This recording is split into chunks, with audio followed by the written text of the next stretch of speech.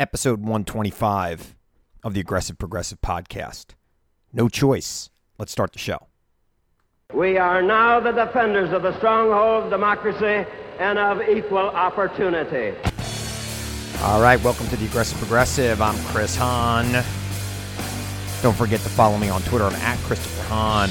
Like, rate, and review, and recommend this podcast wherever you get your podcasts.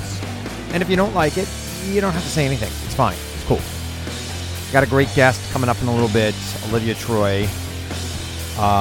You've seen her on MSNBC. If you watch MSNBC at all last year, she's a former Trump administration official who worked directly for Vice President Pence on the COVID-19 task force and celebratedly left the Trump administration. I had a great conversation with her. You don't want to miss it. Stick around for that. I'm sorry my voice is completely gone. It has nothing to do with the puppy. I was at a wedding all weekend. I mean, it was like an all-weekend affair. So I've got virtually nothing left. But I'm going to get through this because we've got some stuff to talk about, particularly if you're a woman in America or if you love women, you've got a mother or daughter or a friend or a sister, or if you're just a human being who believes in equal rights for everybody. What happened in Texas and what happened with the Supreme Court in this country is a travesty. And it is going to make choice the issue in the 2022 election and the 2024 election. Now, if Republicans thought that the withdrawal of Afghanistan was going to be an issue, sorry, you probably shouldn't be so, much like the Taliban yourself in the way you treat women's body. In fact, there are members of Congress and members of the Texas state legislature and other conservatives around the country referring to women as host bodies. The Texas ban is absolutely ridiculous. I talk about it with Olivia because it actually came down like the night I was talking to her. But it's a ridiculous thing going on in Texas right now.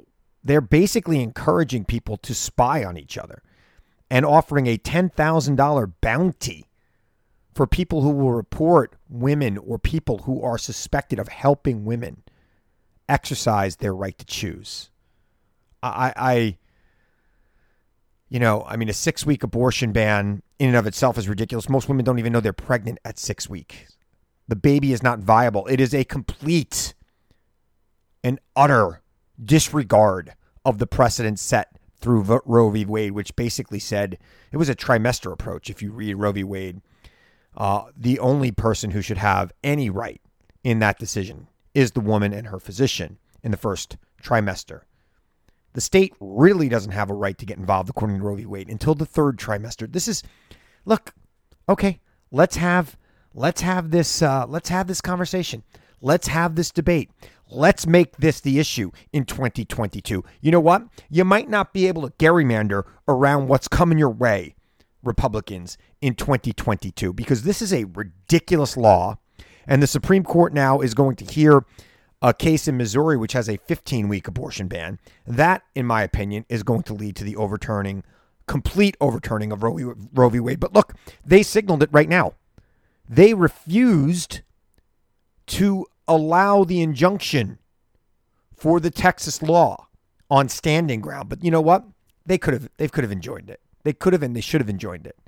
And if you read Justice Sotomayor's dissent, and you should, it's scathing. It is a complete disregard for precedent. And it has gotten a lot of people mad.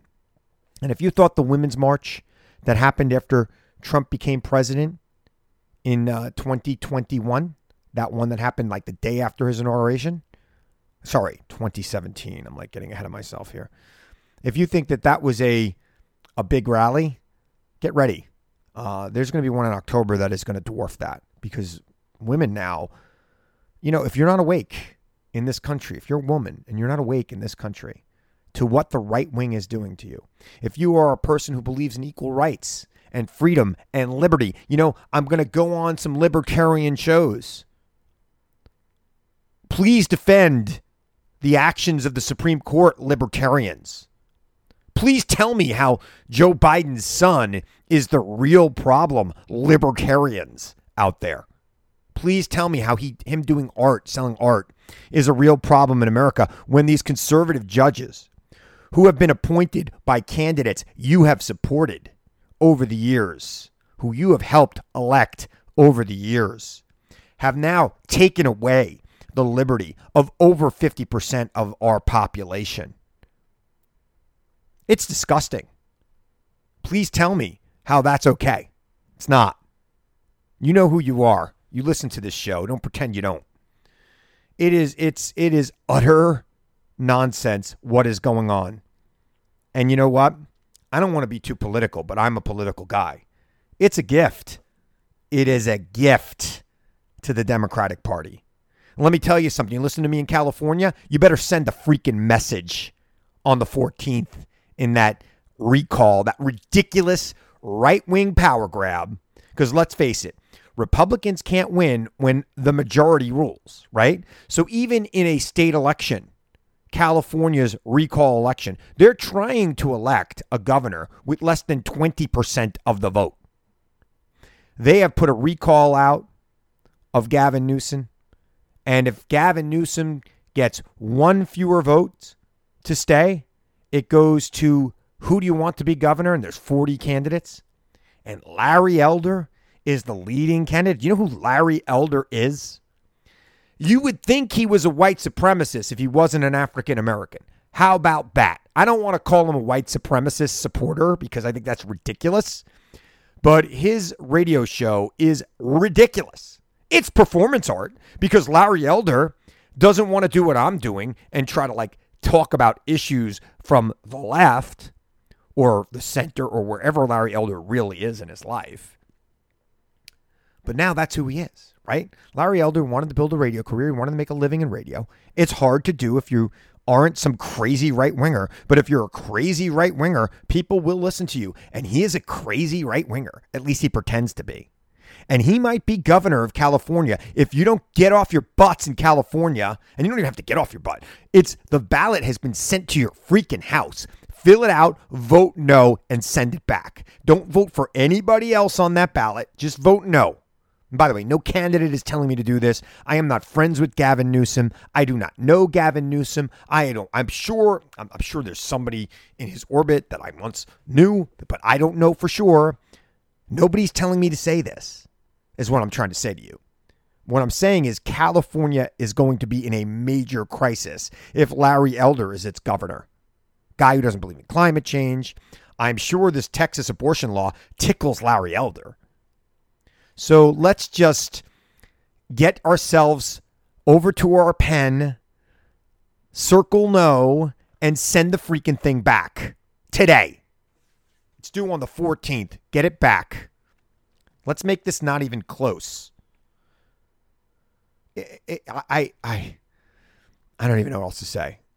This thing is nonsense, but it's a gift to the Democratic Party, and the Democratic Party better hit this hard. You better hang this around the neck of every Republican. You notice that national Republicans aren't even talking about this. They don't want to talk. Oh, we don't know what the Supreme Court's going to do. We do know what the Supreme Court's going to do because they just did it.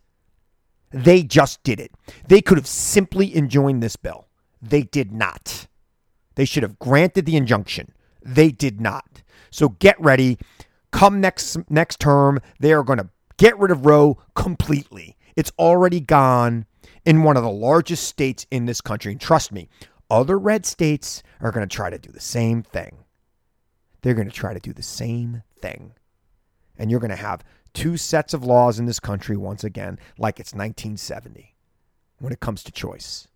And that's not right. It's not right. It's particularly affecting poor women and women of color more than white women who could get on a plane and fly to New York like they could have in 1971 when Roe was decided. A lot of nonsense. It's bad.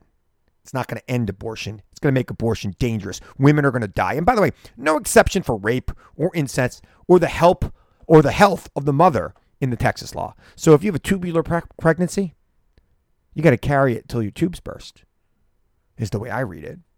And that kills the fetus and the mother. Good luck. Horrible. Horrible. All right, I'm going to take a short break. I've got a great guest, Olivia Troye. You're going to love her. Stick around. Trust me, this is a great interview.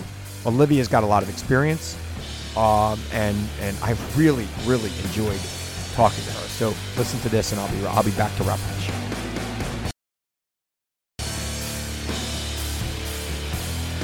Really excited to talk to my guest here tonight. Olivia Troye is a former aide to Vice President Pence. She's been working in Washington since, I would say, the early 2000s.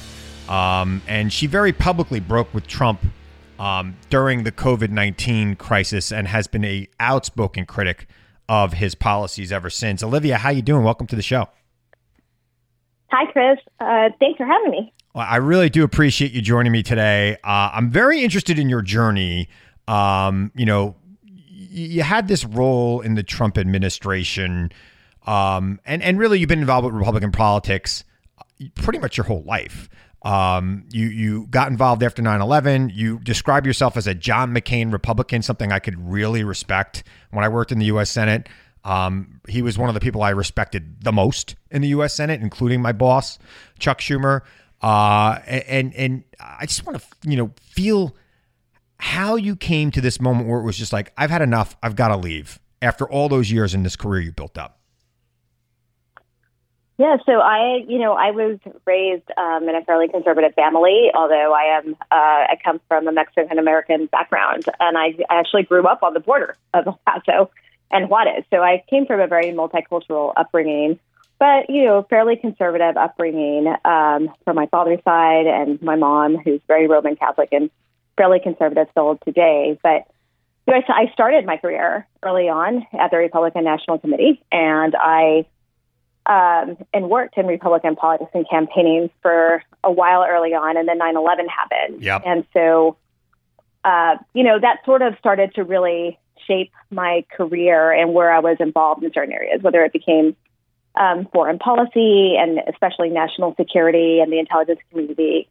And so all of that kind of comes to a crescendo when I take an assignment at the Department of Homeland Security right as the Trump administration is coming into office.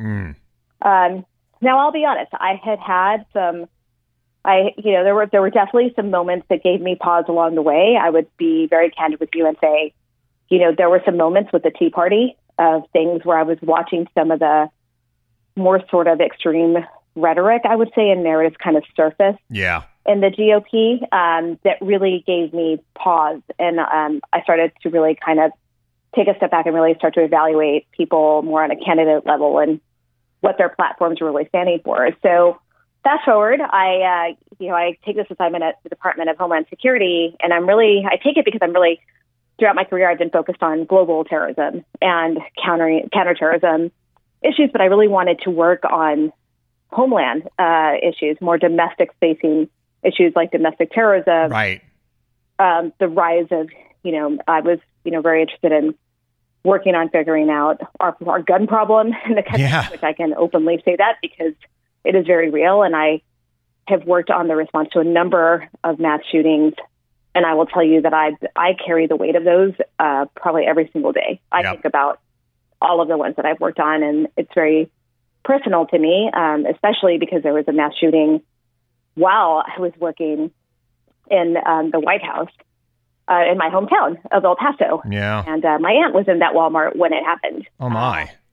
And so I can't tell you what it was like to respond to a crisis event like that when you know that your own family member. That's amazing. It's amazing that you're even able to do that. Sort of, yeah. So, I definitely was tested, I will say, on a very personal level throughout the Trump administration and watching what was happening. We had some very challenging issues that we worked on at the Department of Homeland Security and executive orders that were issued straight out of the gate when Trump gets inaugurated. And there were definitely, I will say, the coalition of the willing who tried to navigate some of these very hard things that came our way. Right. And so that's where I ended up in an assignment in Vice President Pence's office at the time. And I am his Homeland advisor and counterterrorism advisor. And then in 2020, the COVID pandemic hit, and I was actually on the task force from day one. So prior to Pence actually leading it, I had been the representative for the office on the task force and was watching sort of what was happening and tracking things and trying to figure out what direction this was going to take. And then he ends up being tapped to lead it after, to be honest, after the White House is upset when a CDC official comes forward and tells the truth basically on the news and the stock market plummets. Yeah. All he cared about, it seemed to me, in the early days of the pandemic was the stock market. It's all he cared about because he was worried that a falling stock market would mean he wouldn't get reelected. And, nobody's really going to die of this, even though he thought everybody was going to die of it. That's exactly it. It was about economics and what it would mean for his reelection campaign. And so increasingly, as I tried to navigate this environment, I was lead staffer for Pence on the task force. And there were just numerous, I can't even tell you, egregious things that happened during my tenure watching it. And it was long hours. And look, there was a group of people that really were actually trying to do their jobs. And it became this impossible situation when you're in meetings and you're not only fighting a pandemic and a virus, and you're trying to figure out how you're going to protect Americans when it's already here. Yep. But you're also facing the biggest obstacle, which is sitting in the Oval Office. And it's something that you don't, there's no way to practice that in crisis scenarios or exercises. You never actually sort of exercise and prepare for what happens if the president turns on you. Yeah. I tell you, in 20 years of my life, never did that ever actually happen to us. I got to tell you, I had him turn on me a couple of times, and I didn't work for him, so it actually helped me in my career a little bit. But it was scary the first time it happened. I was like, did the president of the United States just call me out? That is strange. I'm just a regular guy. I don't work in government anymore. I'm getting called out. But the worst part is when you get called out, it's like being doxxed by the president of the United States. That's kind of what it is. Yeah. But let me ask you this. So you're sitting in these meetings. How was the heavy hand of Trump being placed on these committees? Like, was Stephen Miller or somebody else coming into the meetings representing the view of the president, or did he just come in and start going, Olivia Troy, stop what you're saying. We can't panic the markets. That's a good impression. I think you just like triggered my PTSD for my tenure here. Sorry. No, it was a combination. Sometimes he would show up at the meetings and he would completely derail the agenda by going off on a tangent, where we go down the rabbit hole on whatever he wanted to talk about or something that he had seen on his preferred network of choice. Instead of going down the agenda item of, maybe we were supposed to be evacuating people off of cruise ships, or maybe we were making decisions on whether we needed to implement, social distancing or mask guidances or things like that. And other times we would make decisions and then he would come to the podium during a press briefing and just announce the complete opposite thing. Or he would say just crazy counterproductive things or call the virus a hoax or, create divisiveness, especially on issues like the mask, the wearing of a mask, right? And then from day one, this is increasingly that happened, and he created division that also eroded public trust.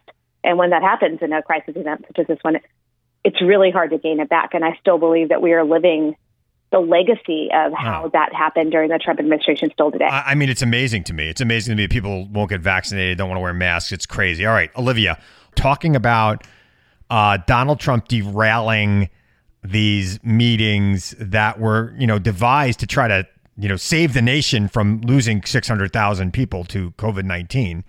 And you were right in the middle of it. At what point did you actually leave? Did you leave before they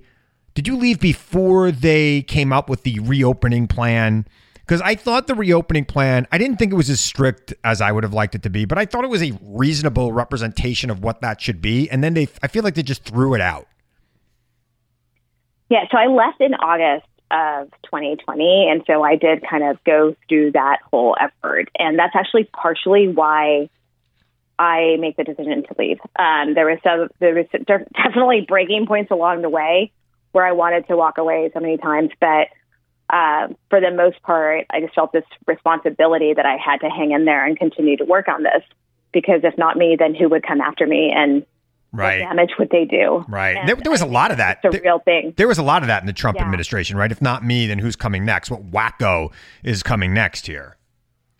Yeah. And look, case in point, I mean, I watched, I was there at the very beginning with the transition where basically the doctors kind of get pushed out of the picture, and they take in Scott Atlas, who is, completely out there. And I was there, we did the 15 days and then extended it to 30 days, and it becomes 45 days to slow the spread and all of that. But then I think that is the point where I realized that there is pressure being put on the governors, especially Republican governors, to get in line and to open up the country. And there was a coordinated way to do it. And then it just sort of, all of those plans go out the window. Yeah. Yeah. And it's sort of like, we've got to get back on the campaign trail. We've got to get this moving. Yeah, they had a plan. I just remember a plan coming out in like April where they said, okay, well, if you get to X amount in your testing and you're seeing the cases do this, well, then you could open with this and with that. It was somewhat scientific and thought out. And I feel like a week later, they just said, forget it, open the country now. That is right around the time exactly when I personally witnessed a shift in what was happening. And at the time, it was, I've got to be honest with you, it was very confusing to kind of figure out what is actually happening here, where we think we're rowing in one direction, but it seems like there's all these dynamics happening that seem to be shifting the narrative. And now they're publicly attacking Dr. Fauci, and they're publicly undermining him. And then, honestly, it was a lot of the changing of the CDC guidances that these people had really no business doctoring. Yeah. No pun intending. Yeah. In terms of they wanted people back in churches, or when we went to the Department of Education, that was really, I think, one of the breaking points is the pressure of schools and children, which we're still seeing kind of that. Yeah, it's happening right now. I mean, you've got people across this country fighting with their school boards who are trying to protect children by requiring masks in the schools and requiring, quite frankly, people who work in schools to get vaccinated. Because the kids, for the most part, can't get vaccinated. It's disgusting. Right.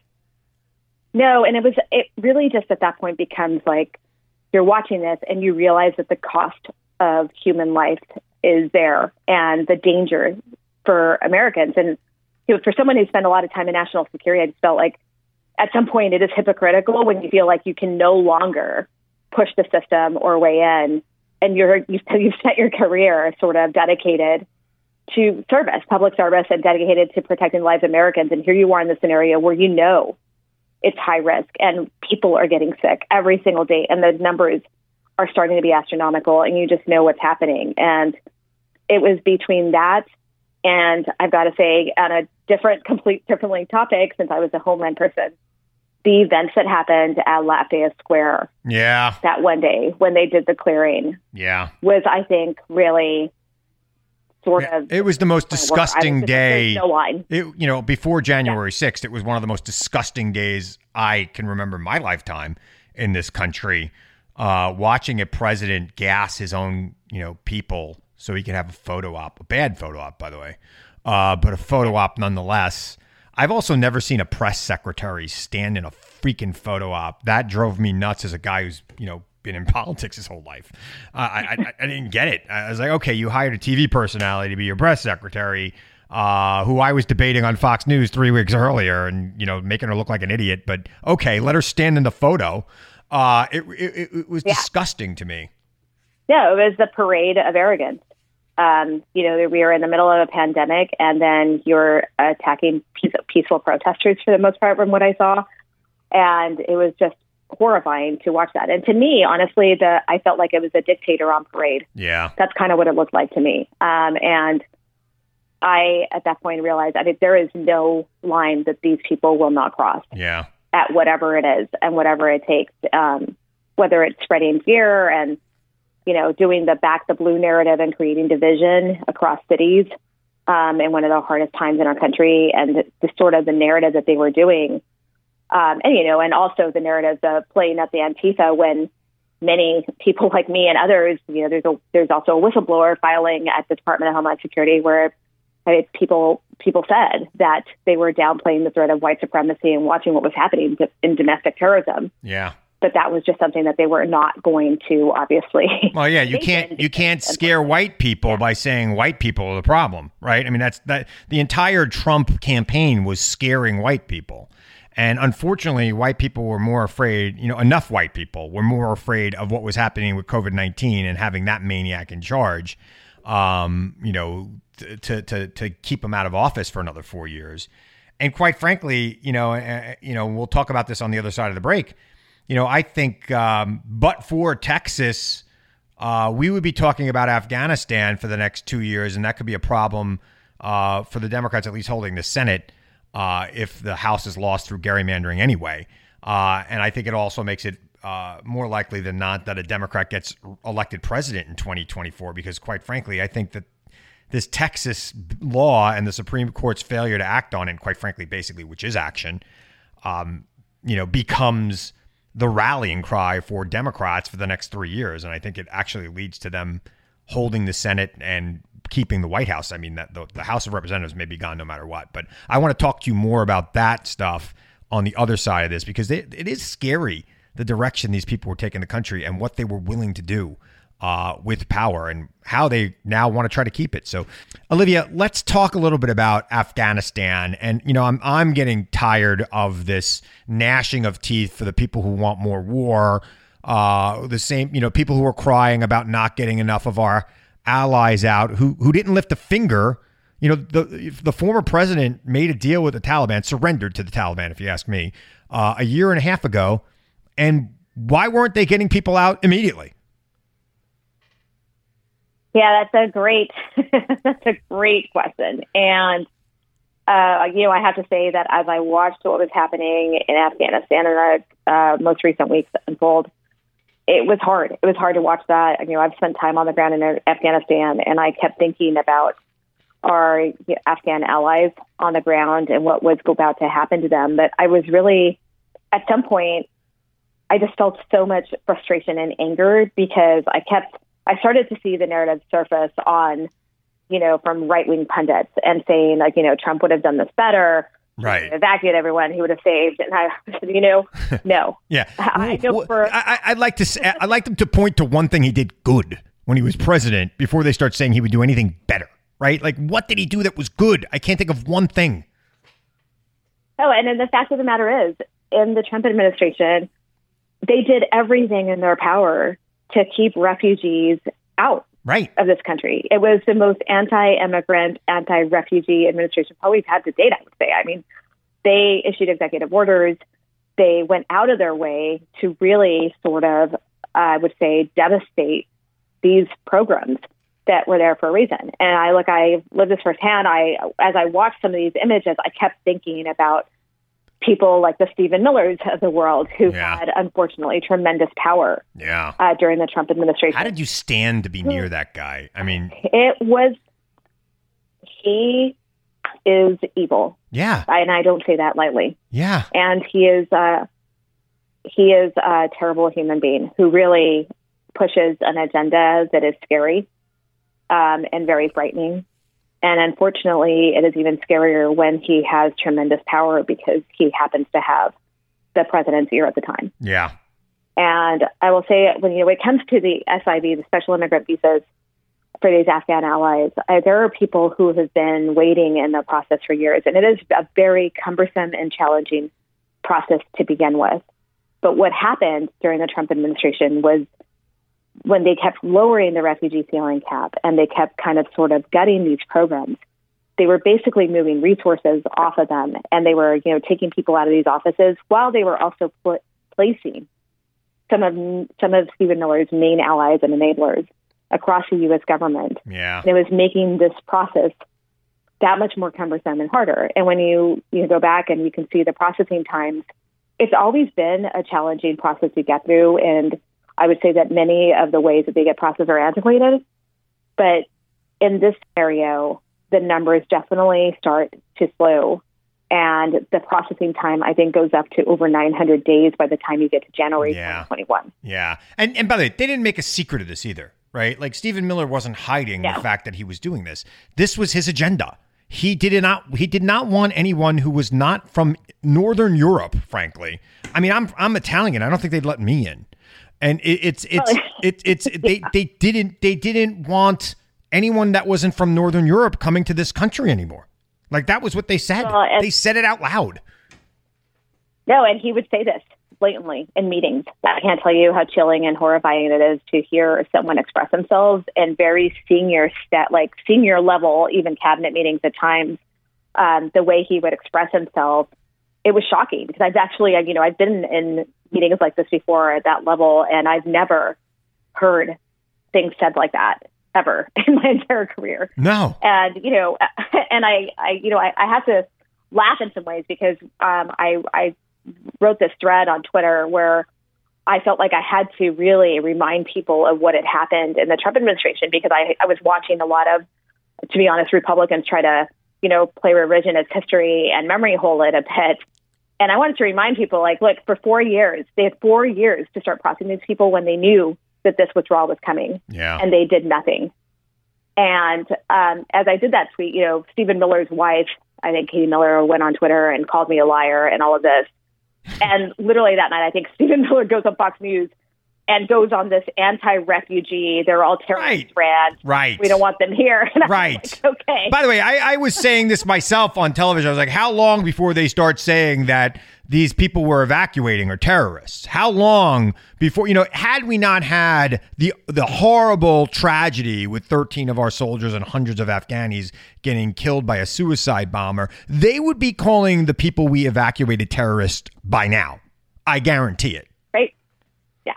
They had something else to talk about. So they, that was worse, that you could appeal to all sorts of Americans about. So they use that now. But trust me, their plan was to call them all terrorists and say Biden didn't protect us from terrorists. Oh, and it's just classic Stephen Miller talking points that he would espouse throughout 4 years of the administration, even on the campaign trail when Trump was still running the first time around. So, and when I see some of these, Kevin McCarthy has now made statements sort of referring to this along the way recently. And he's also, now they're also talking about securing the southern border. When I saw that, I have to tell you, I was like, here we go again. There are terrorists coming across the southern border. This time it's Afghans. Yeah. And I'm thinking to myself, these people are fearing for their lives in Afghanistan, trying to figure out how they're going to leave the country. Trust me, they're not sitting there mapping it out saying, well, if I can get to the border of the southern part of the United States, then I'm going to cross into the country. I mean, ridiculous lunacy is this coming from a person who's in leadership of the country? He is the absolute worst. I actually tweeted at Joy Reid last night. She does a segment called The Worst, and Kevin McCarthy wins it like all the time. She should just name it the Kevin McCarthy Award, because he's the worst. He's literally the worst human being on the planet.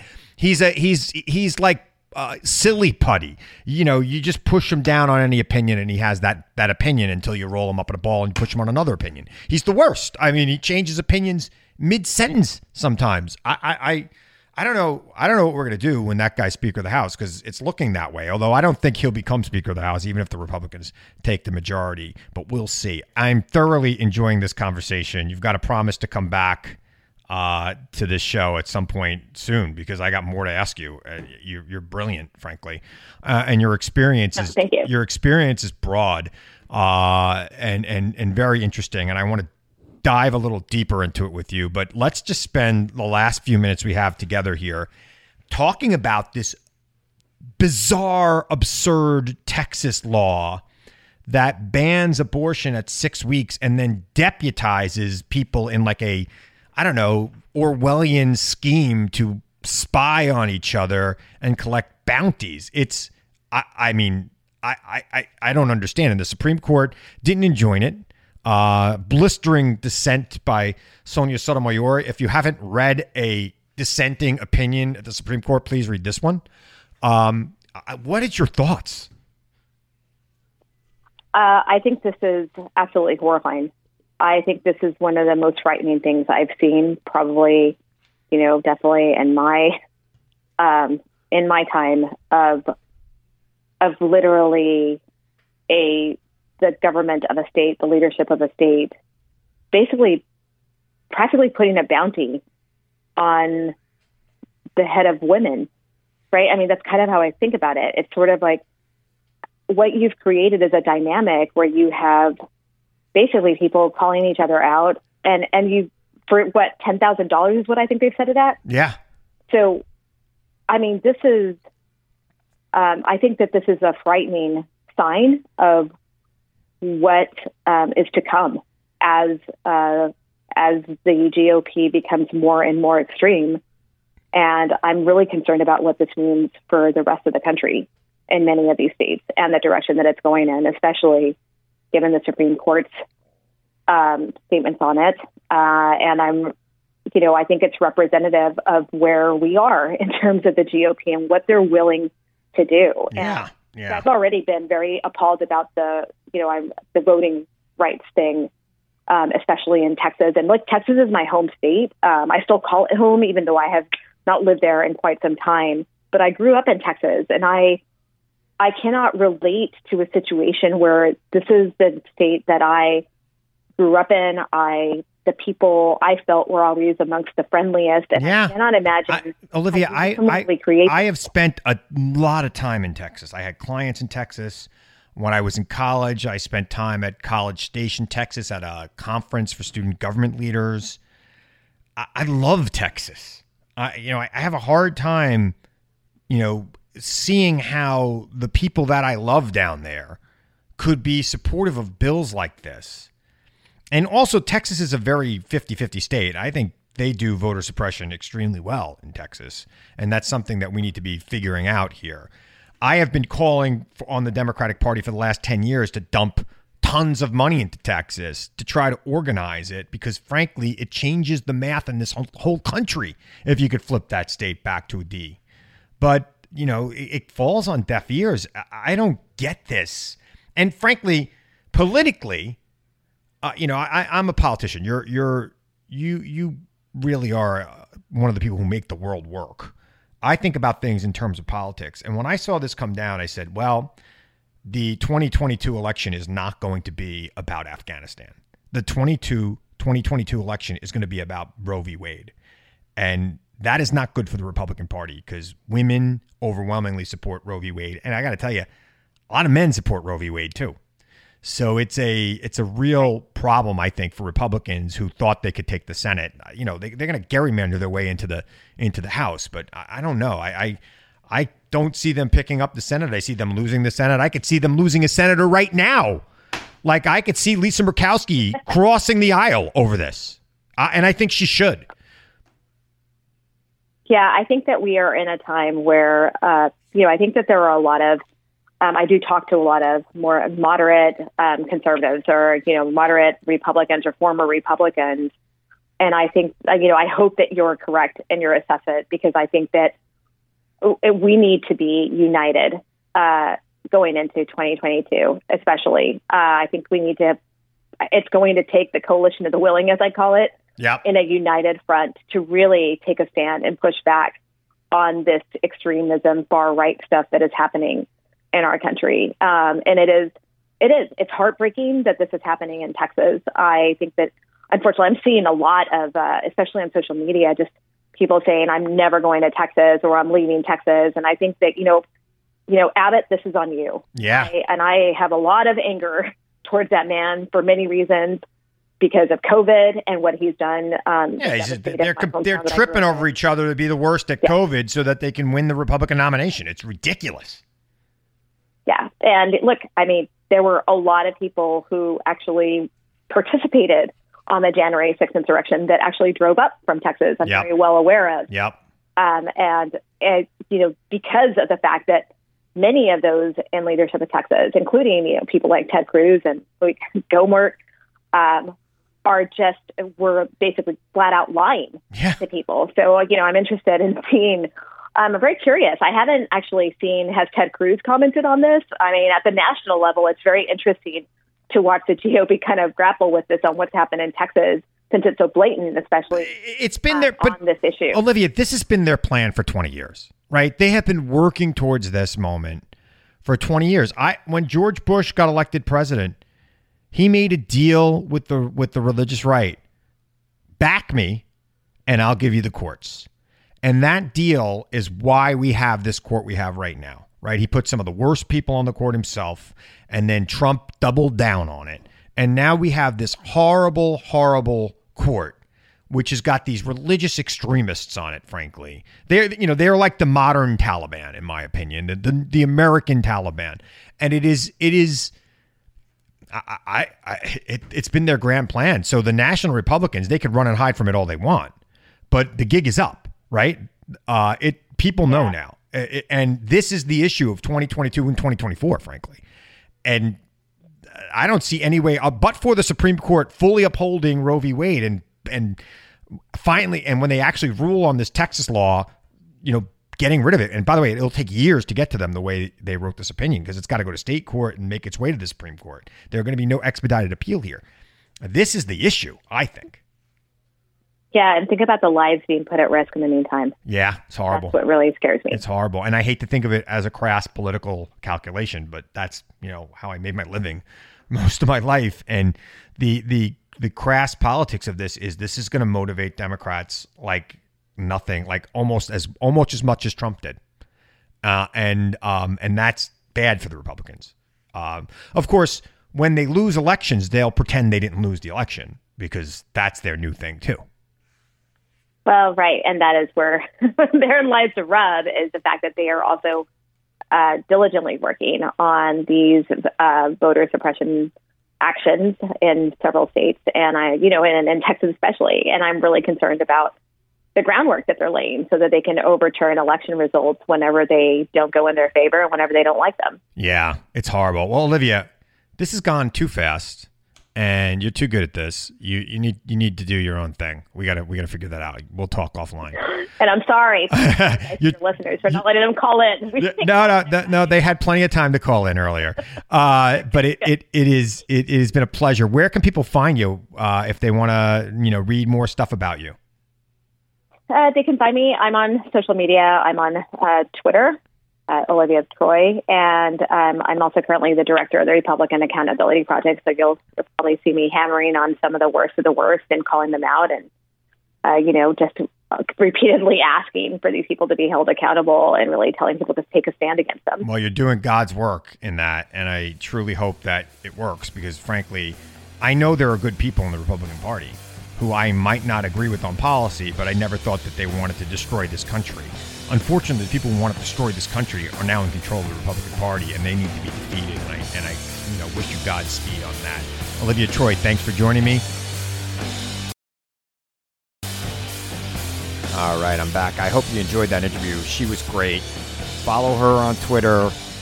I'll tweet her out with this broadcast, but she gave you her Twitter address. Go back and copy it. You got it. She's fantastic. She's awesome. And I'm going to have her back probably in a couple months on the podcast. I might have her on the radio show before that.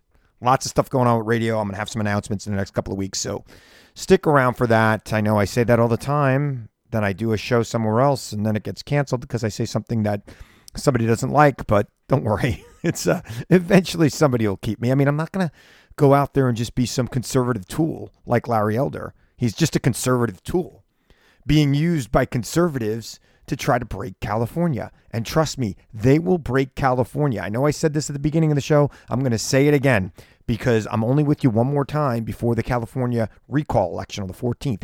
He will break California. You better make sure he doesn't. And I get it. I've got a lot of listeners in California. Lots. It is my second biggest state next to New York. By the way, third, Texas. So love you in Texas. We're going to fix this. We're going to flip Texas. This has got to be the motivating cry to flip Texas. And I've said it before. I'll say it again. We need to put some resources into Texas to turn it blue. It is a 50-50 state. Its demographics are remarkably similar to California. And California is a state Republicans don't even bother with, other than these stupid recalls, which happen way too often and need to stop. California, when this is done, when you beat back this recall, you got to get the recall out of your system. Get rid of it. It's stupid. Elections, we have a republic in this country. It means you elect people and you have a process to remove them if they do something wrong. But this recall nonsense where you can get 1 million signatures, 1.5 million signatures in a state with 40 million people. Gavin Newsom could get unelected with a fraction of the votes that elected him. People aren't paying attention. You better be waking up in California. Here's my deal, California. I've got thousands of listeners in California. I want you all to vote, and I want you all to call 10 people. And that's it. You're done. Save it. Save yourself from Larry Elder. Anyway, it was Labor Day weekend. I'm a product of organized labor. My dad was a Teamster. I don't think we do enough in this country to recognize how important the labor movement has been to us. So make sure you take a moment, if you haven't already, and thank someone who's in a union, because quite frankly, but for unions, we'd be working 7-day weeks. We would never have health care. We would never have time off, paid sick leave, vacations. We wouldn't have living wages in this country. And frankly, we're talking about how the federal benefit has ended. The $300 unemployment benefit has ended right on Labor Day. It ended. And I know I have mixed feelings about it. I know that there are some people who can't go back to work, and I know that there are some people who want to get a living wage. What we really needed to do is have a living wage passed in this country. I know that I've been talking to a lot of business owners who are having a hard time getting people to come back to work, and maybe this is going to get people to come back to work, but I think we need a living wage in America. And here in New York, people pay living wages for the most part, and they're still having problems. So we'll see if the end of this unemployment benefit sparks people to come back to the workforce. Maybe it'll spark people who are not vaccinated to get vaccinated and move on. I went on a big rant on this on my radio show. I'm not going to do it again because, quite frankly, I got no voice. I mean, I'm struggling today. You probably could tell. But it's getting better. It's getting better. So, look, I really do appreciate all the support you've been giving to me. I really do. Keep telling your friends about this podcast. And I want to remind you, as I always do, to seek the truth. Question everyone and everything, even me. Seek the truth. I know it's out there, and I know you'll find it if you look for it. And I'll be back here again next week to tell you the truth as I see it. I'm Chris Hahn. Thanks for listening to the Aggressive Progressive Podcast.